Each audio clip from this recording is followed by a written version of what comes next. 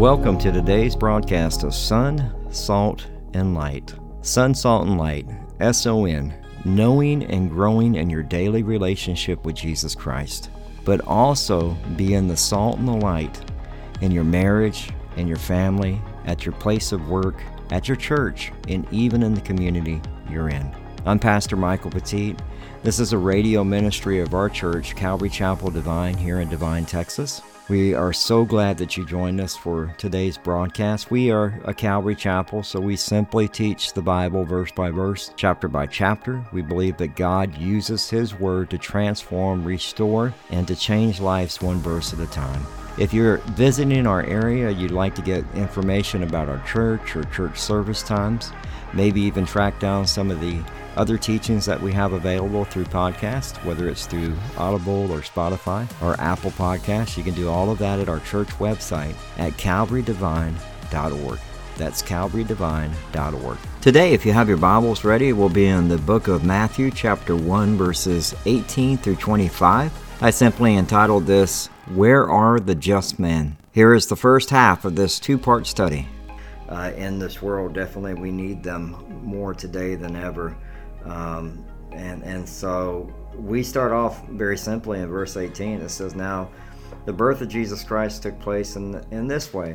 When his mother Mary had betrothed to Joseph, before they came together, she was found to be with Holy Spirit. Now, to be betrothed is actually different than what we think of. So a couple things that need to really be talked about. So to be betrothed is to be to know that your parents pick your spouse during this time, and so I understand that. I know a lot of people would have issues with that right off the bat, because they base everything on emotions and feelings.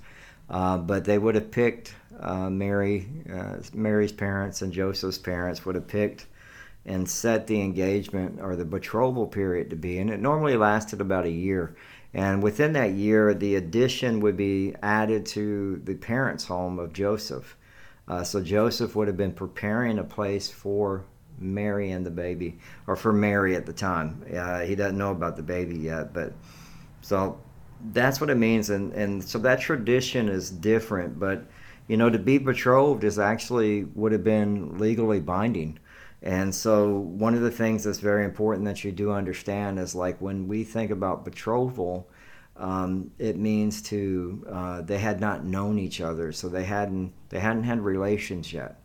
And so remember, it states there, that Mary had been betrothed to Joseph before they came together, and she was found to be with the child from Holy Spirit. And we read last week how it was the conception of the Holy Spirit, the seed that was to come, and back in Genesis chapter 3, verse 15, how that prophecy was fulfilled. And so this is where we're at. So the daughter was known to live with the wife and the parents for about a year before the wedding night would happen, and then on the wedding night is when they would consummate the marriage. That's when they would consummate, meaning they would have relations. So there was no relations prior to that. And so when we think about that, we don't have a society that does that. We have a society that, unfortunately, that wants to live together and really kind of have their cake and eat it too. And then they decide, well, I guess we might as well go ahead and get married. And they go at it backwards. Now, I'm all for you getting married, because at the end of the day, God calls you to be husband and wife, to be male and female, calls you to be married. That anything outside the marriage bed is considered a sin. It is sin. So sexual morality, whether husband looks at pornography or wife looks at something and lust after, and so the marriage bed is considered worship unto God. And so when we have relations outside of marriage, it's sexual morality. And so it's very important. Now, marriage is a very hot topic right now as well, because of the Catholic Church. But it says here in Hebrews chapter 13, verse 4, it says, marriage is an honorable among all, and the bed undefiled. Very important. And the bed undefiled. But fornicators and adulterers God will judge. So, God takes it very seriously. And so we should as well. And so when we see the Catholic Church saying, okay, well, it's okay to priests to bless same-sex marriage, it goes against God's word. And that's what nobody wants to talk about, because they're so afraid of the alphabet crew that comes after everybody. And it's not to beat you up on that issue. It's just, the thing is like, even the Pope is struggling with that issue right now. And we knew that he was having problems with it, because there were things that really had been revealed prior to that. But when we think about the marriage bed, it's between husband and wife, it's between male and female, and that was defined by Jesus. So anybody who has any question about that, that's the reality of it. But it says she was found with child of the Holy Spirit. So Joseph returns and Mary's pregnant. So you can imagine, now I don't know too many, I know men, and you can imagine, like, you show up and your soon-to-be wife, who you're betrothed to, is pregnant. So, man, something's popping off down the street. Let me let this thing pass by. And all. Yeah, there we go. If it's not a train, you'll probably hear a train at some point as we go through this. But we see that Joseph returns, and so Mary's pregnant, and, it's the response, it's got to be hard, because, she's found with child by who? The Holy Spirit. So he has to wrap his head around, wait a minute, man, who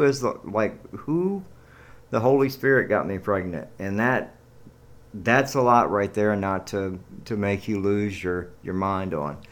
But that's what Joseph is dealing with. We know that because we read this last week in Luke chapter 1, verse 35.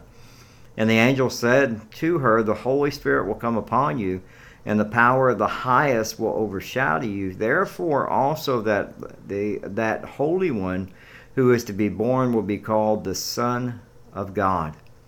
And we know that is a fulfillment of prophecy in Isaiah 7:14. Therefore the Lord himself will give you a sign.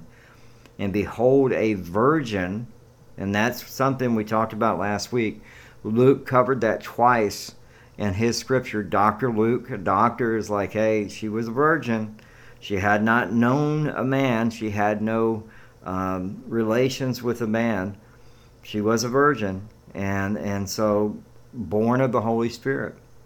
And so, again, it's that perfect Lamb of God, the born of the Holy Spirit. And then we found out that John the Baptist in the womb was born of the Holy Spirit as well.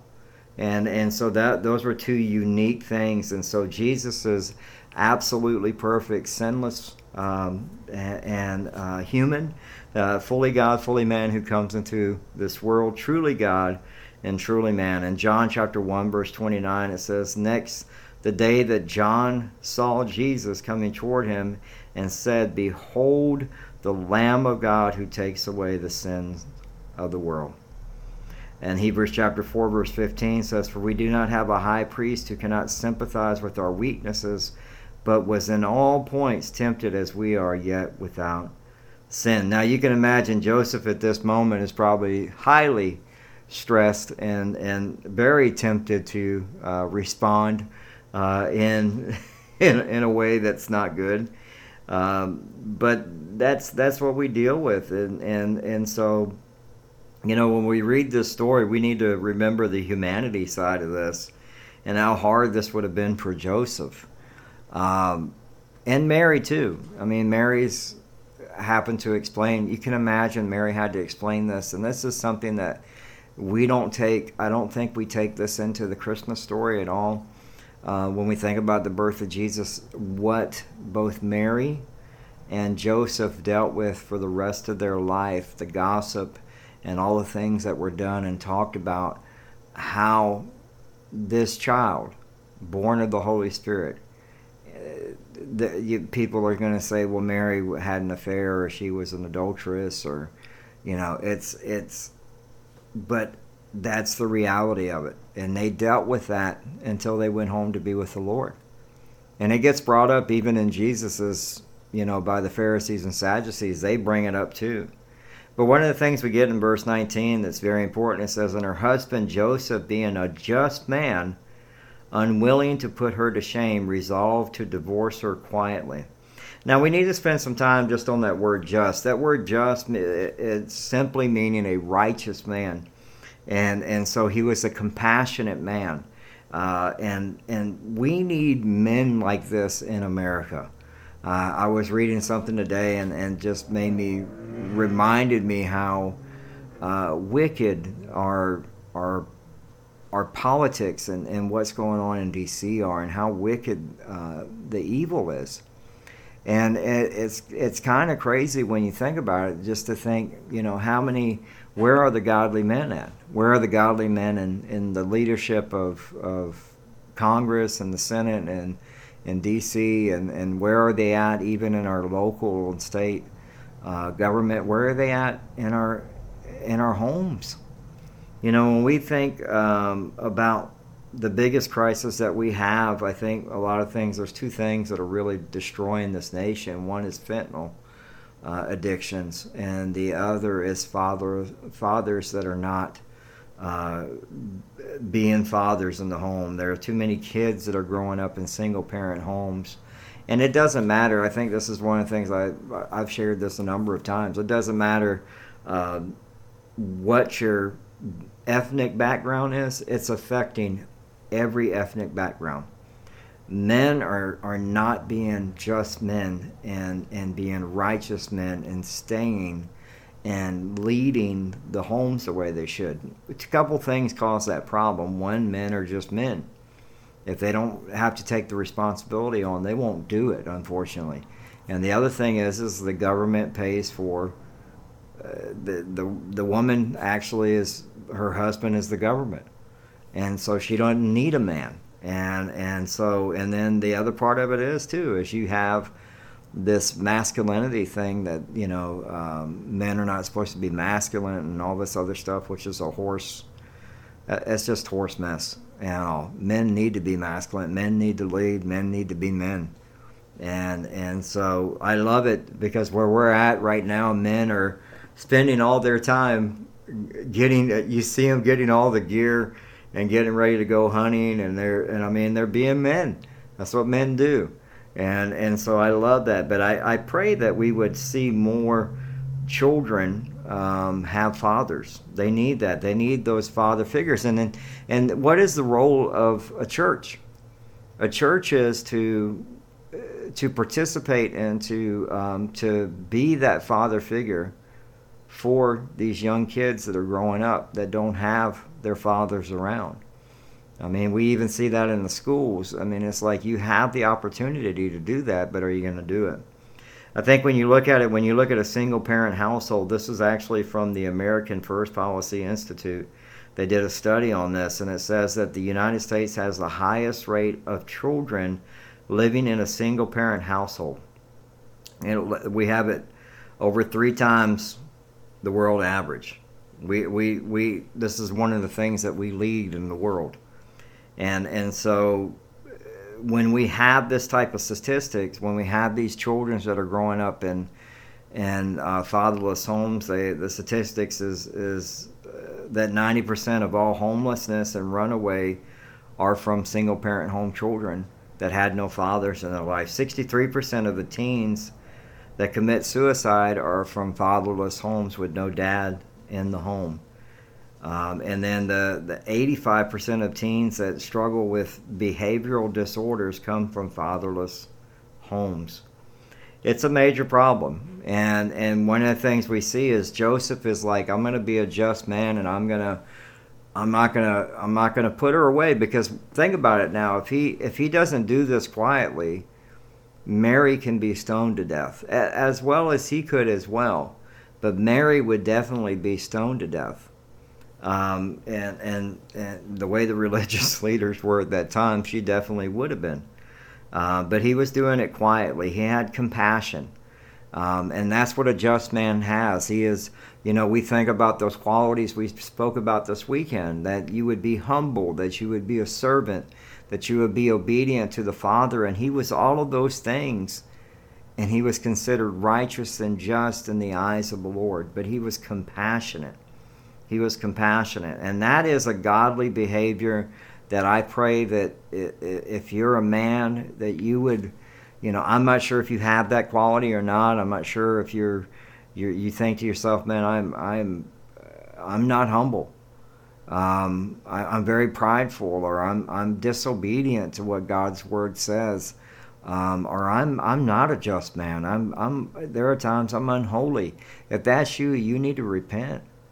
You need to ask God for forgiveness, and you need to ask God to help you turn to Him and do the things that would make you a just man. We need more righteous, just men who will live for God and speak up for their families and their children, and be the man of God in your marriage that God has called you to be. And he says he's unwilling to put her to shame and resolved to divorce her quietly.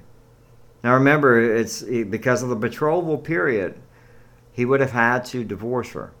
It's a legal binding thing that would happen between the parents. There would have been exchange of money and things for the betrothal period that would have happened, so they would have had to do it based on the Jewish law. And so the Pharisees would have definitely, come after him. I mean, if you think about it, they came after Jesus in Matthew 19, verses 3 through 10. The Pharisees also came to him, testing him and saying to him, is it lawful for a man to divorce his wife for just any reason? And so they start going through this with Jesus, and he answered and said to them, have you not read that he who made them at the beginning made them male and female, and said, for this reason a man shall leave his father and mother and be joined to his wife, and the two shall become one flesh. And it's very important that you catch this, because this is Jesus speaking, right? He's saying the two shall become one flesh. They'll leave their father and mother, and it will be what? Male and female. Okay? Not female identifying as male or male identifying as female. Male and female, the way that you were born and brought into this world by God. That's how he's looking at this. And he says, so then they are no longer two, but one flesh. Therefore what God has joined together, let no man separate. And they said to him, why then did Moses command to give a certificate of divorce? And he put her and to put her away. And he said to them, Moses, because of the hardness of your hearts, permitted you to divorce your wives, but from the beginning it was not so. It was never intended to have divorce. That was something that man did because we had hard hearts. And let me tell you something. I will be very honest with you. Whether it's a man or a female, you can have a hard heart and not want to reconcile and do the thing that God has called you to do, right? To live for God, turn from your sin, live for God, and say, you know what? I'm going to do everything I can that God's called me to do to be the husband that God has called me to be, because I want to save the marriage. And if you're going to do that, you do that. But we went over the biblical reasons for divorce, and that's adultery or abandonment. Those are the only two reasons that biblically we have that we can divorce. But any other reasons because of hard hearts. It can be because of abuse, and we would never want anyone to stay in an abusive relationship. We went over that, and I talked about that. That was in a teaching when we went over Ephesians chapter 5. You can go listen to that teaching, but I'm very adamant, like if you're in an abusive relationship, you need to leave and call the police. And then we deal with that. And then you need help. You need biblical counseling. Now, whatever the Lord wants to do with the other partner, because sometimes, like I said, it can be a woman that does it too. A woman can beat a man just as well as a man can beat a woman, unfortunately. But it's all because of hard hearts. And nobody wants to live for God. But at the end of the day, that person who's doing the abuse needs counseling, and whatever consequence that they're going to face because of man, they can ask for forgiveness from God, and God will forgive them, but they still are going to face consequences from man's law, because you reap what you sow. Now, if the other spouse decides, I want to try to reconcile, and the person refuses to get biblical counseling, or they decide they just don't, it doesn't work out in biblical counseling together as a couple, then unfortunately the hardness of heart has prevailed, and divorce happens. But this is Jesus speaking on that, and people forget this, People forget this. And what's crazy now is Joseph's going to fall asleep. Sometimes when we're stressed out and we're at a point of exhaustion. Have you ever been there? I know I have. And I think and I'll be very honest with you, before Christ, I probably slept way too much, because I kept thinking if I go to sleep and I wake up, the problem's going to solve itself. And it doesn't. It doesn't.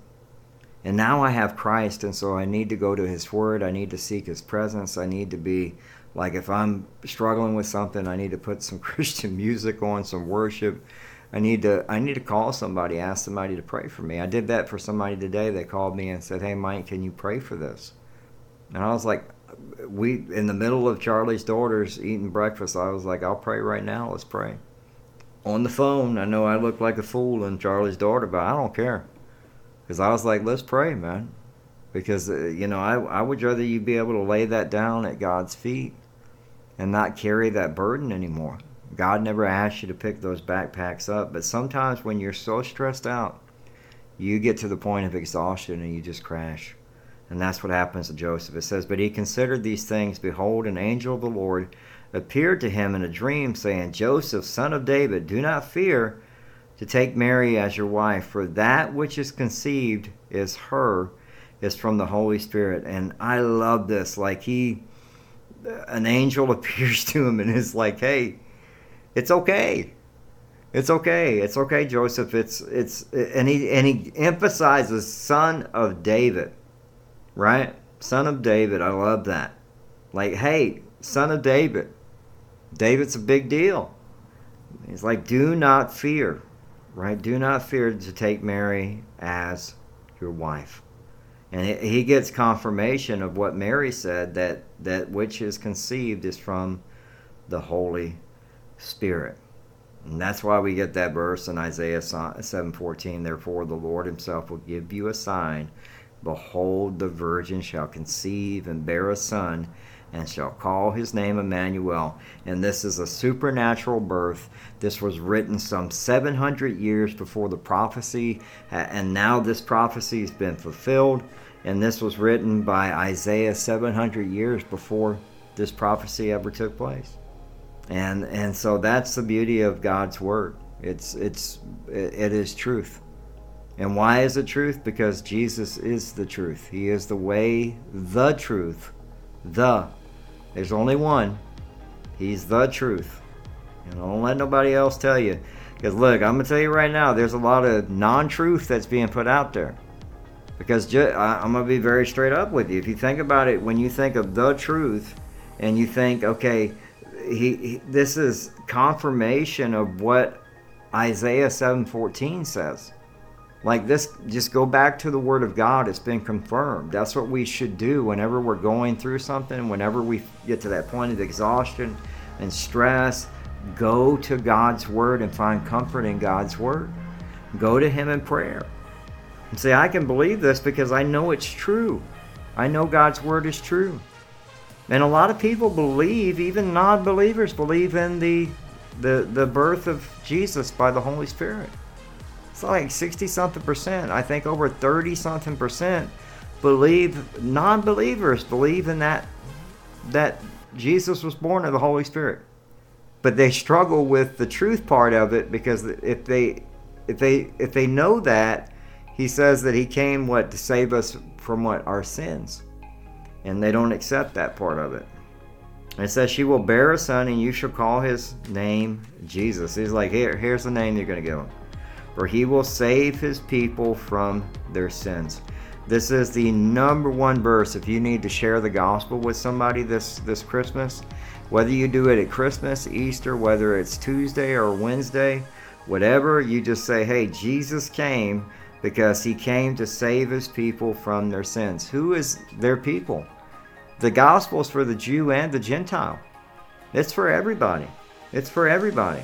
That's why we have Isaiah 9 verses 6 and 7. For unto us a child is born, unto us a son is given, and the government will be upon his shoulder, and his name will be Wonderful Counselor, Mighty God, Everlasting Father, Prince of Peace. Well, that concludes today's broadcast of Sun, Salt, and Light Radio. We hope that you enjoyed it. If you'd like to submit a prayer request or get in contact with us or find out service times, you can do all of that at our website, as well as get our podcast at Spotify, Audible, TuneIn Radio. Pretty much wherever you can find a podcast, you can just type in Sun, Salt, and Light and you'll find it.